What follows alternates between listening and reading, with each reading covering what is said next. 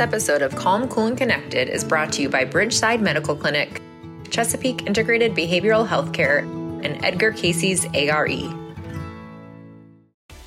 Now more than ever, we have an opportunity to be a positive force in the world, to help heal the divide, to treat each other and ourselves with respect. But with so many tools out there, from meditation to physical training, proper nutrition, therapy, and so many others, we all need a little help navigating all the options. Join us as we share in-depth information, insights, and thought-provoking discussions that will help answer your questions about how to stay calm, cool, and connected during these times. Welcome to Calm, Cool, and Connected, your guidebook to peace of mind. Hello, and welcome to Calm, Cool, and Connected. I'm your host, Dr. Elizabeth Fedrick. June is Pride Month, which is a time for the LGBTQ plus community to come together and celebrate that love comes in so many forms. Many people aren't aware that Pride stands for the Personal Rights in Defense and Education, and was an organization established in the 1960s to really push back against the oppression that was being experienced by so many. Joining us today is Dr. Greg Cason. Dr. Greg is here to share with us about the Pride movement, the history of it, and how it's evolved since the 60s. Hi, Dr. Greg. Welcome back. It's very good to be here. So good to have you. So for our viewers that maybe didn't catch your last episode with us, can you provide us just with a little bit of your background and history in the mental health field before we jump in? My history in the mental health field goes way back. I'm a psychologist. I've been in the field for over 20 years. I've certainly worked, probably what really brought me into the field of psychology was the issue of AIDS that I was experiencing as a young man and as a young gay man. And also growing up being gay also influenced me to be a mental health professional, among other things. So I've worked in many roles, worked at different AIDS organizations, including AIDS Project Los Angeles, Gay Counseling Center. I now have a private practice here in Los Angeles. That's amazing. So you have done a lot of great work over these past couple decades in the mental health field. Well, we'll keep our fingers crossed with the great part, but certainly a lot more. You absolutely are very inspiring to many of us. So tell us today, we want to talk about the history of the Pride movement.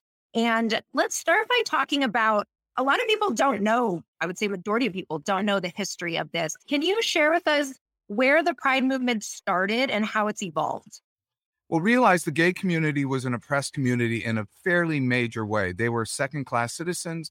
We were seen as a crime against nature in the U.S. Penal Code. People were arrested frequently for showing same-sex demonstration or kissing each other, like say two men kissing, two women kissing, or men dressing as women, women dressing as men. So we were seeing these things were just crimes that were frequently arrested. And there was a bar in 1969 in the Christopher Street area, the West Village area of New York, called the Stonewall Inn. And the Stonewall Inn was frequented by drag queens, people who worked as sex workers, people who were trans, bisexual, all these different types of people that went into this bar. And the police frequently raided this bar. And then one night in 1969, someone decided they were going to fight back. And the primary people that fought back were actually transgender women. So we have much to thank to transgender women who got out and just started attacking the police, as did many other patrons, for trying to arrest them, and then that became the Stonewall riots. The Pride celebration that we frequently hear and talk about and see on the streets, etc., then grew out of, a year later, there was a Pride parade in New York City, and it was marked then in every other major city after that as time went on, and now it's all around the world. Wow, that is such an interesting backstory, and I think really important for a lot of people to hear of where this really, the oppression that it came out of. And we know that that's the point of it, is that we're pushing back against the oppression, but to really hear the history of it just puts it in a different light for sure. And what would you say are some of the benefits of the ongoing Pride movement, especially for individuals who maybe haven't come out yet or are struggling with it? So realize the majority of people that, especially back then, were completely in the closet, hidden, married. They lived different lives. And the Pride Parade was really a small group of people who were brave enough to stand up, have things thrown at them, and to be able to say, I am who I am. And that's what it is. It was not only an assertion of their own mental health and their own rights and their own personhood, but it was also helping all these other people who were the majority of people to know that they were not alone. And that's how pride serves us too continually to this day.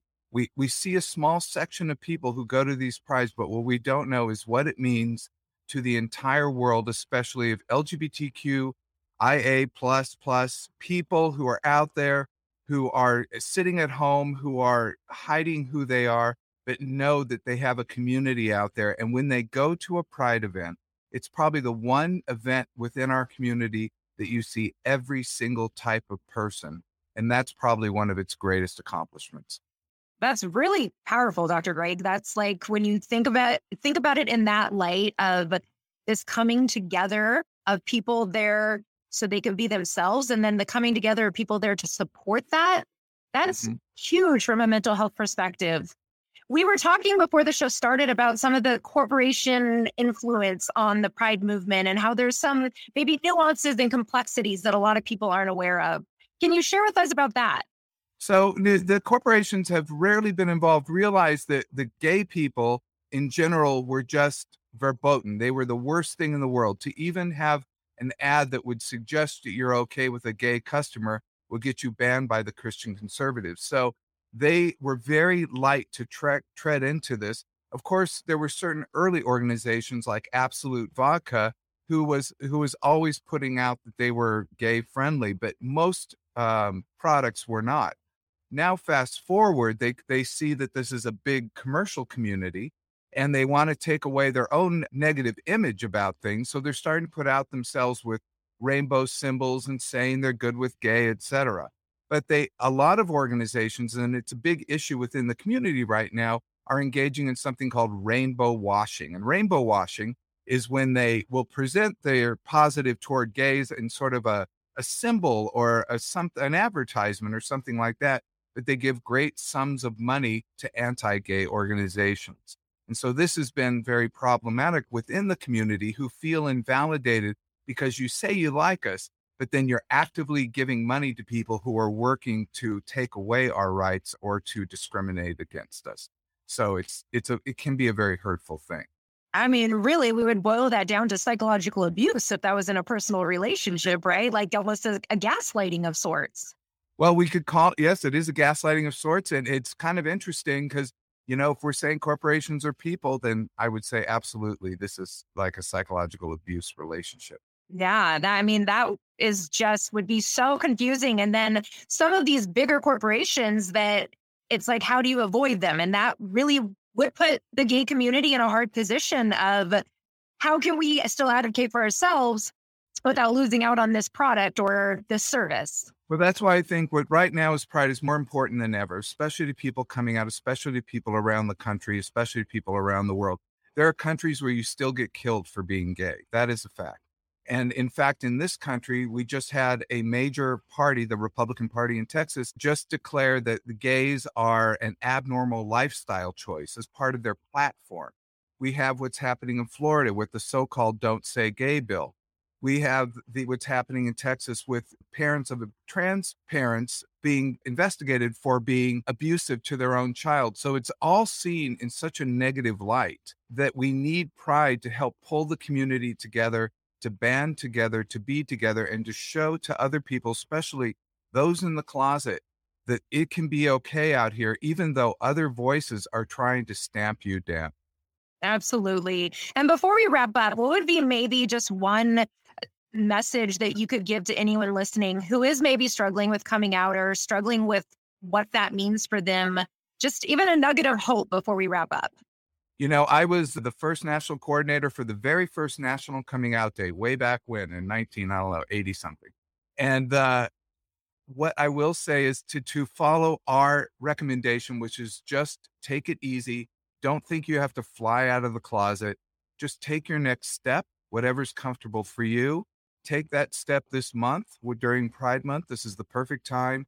And that next step will lead to another step, will lead to another step. But take it at your own pace, because it's up to you to help yourself remain psychologically safe as you go through this process. Yes, I love that. So important. Thank you so much for being here, Dr. Greg. I appreciate your insights as always. Thank you. And thank you all for tuning in to this episode of Calm, Cool, and Connected. Please make sure to find us on Facebook and Instagram, and also make sure to rate and subscribe to our podcast so that others can discover our content as well. Thank you again for joining us on this episode of Calm, Cool, and Connected.